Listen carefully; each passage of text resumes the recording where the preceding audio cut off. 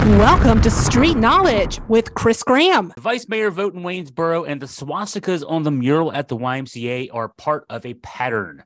Chris Graham here with Augusta Free Press. Waynesboro City Council last week elected as its vice mayor a MAGA Republican who joked about a man attacking a Democrat with a hammer.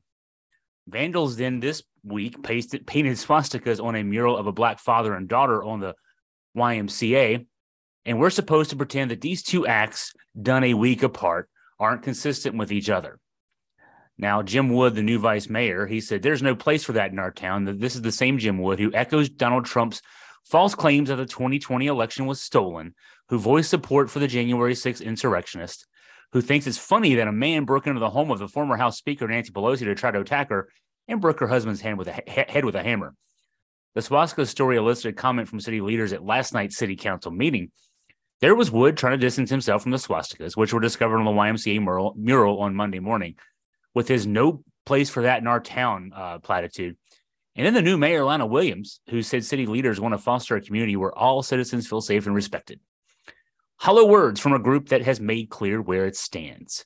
It was a 4-1 vote of the city council that gave Wood the ceremonial title of vice mayor, signaling that 4 members of our 5 elected leaders in this city are solidly behind his tinfoil hat conspiracy theories, his support for the Trump-directed effort to overthrow democracy, and endorsement of violent assaults on political opponents. But now they want us to believe that while all that other stuff is okay, the swastikas on a mural at the YMCA, that's going over the line. It's the chickens coming home to roost. That's what it is.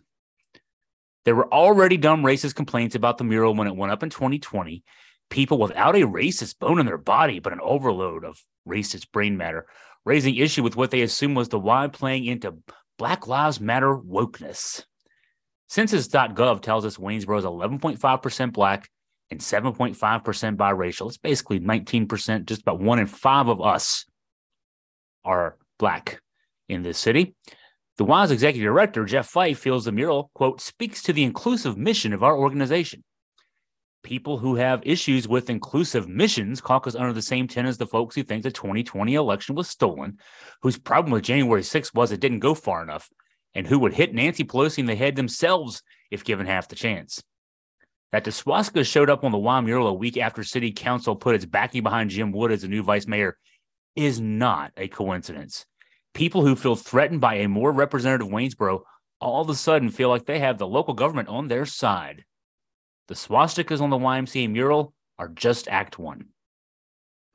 Speaking for the Augusta Free Press, I'm Chris Graham. If you have any questions, any comments, email me at chris@augustafreepress.com.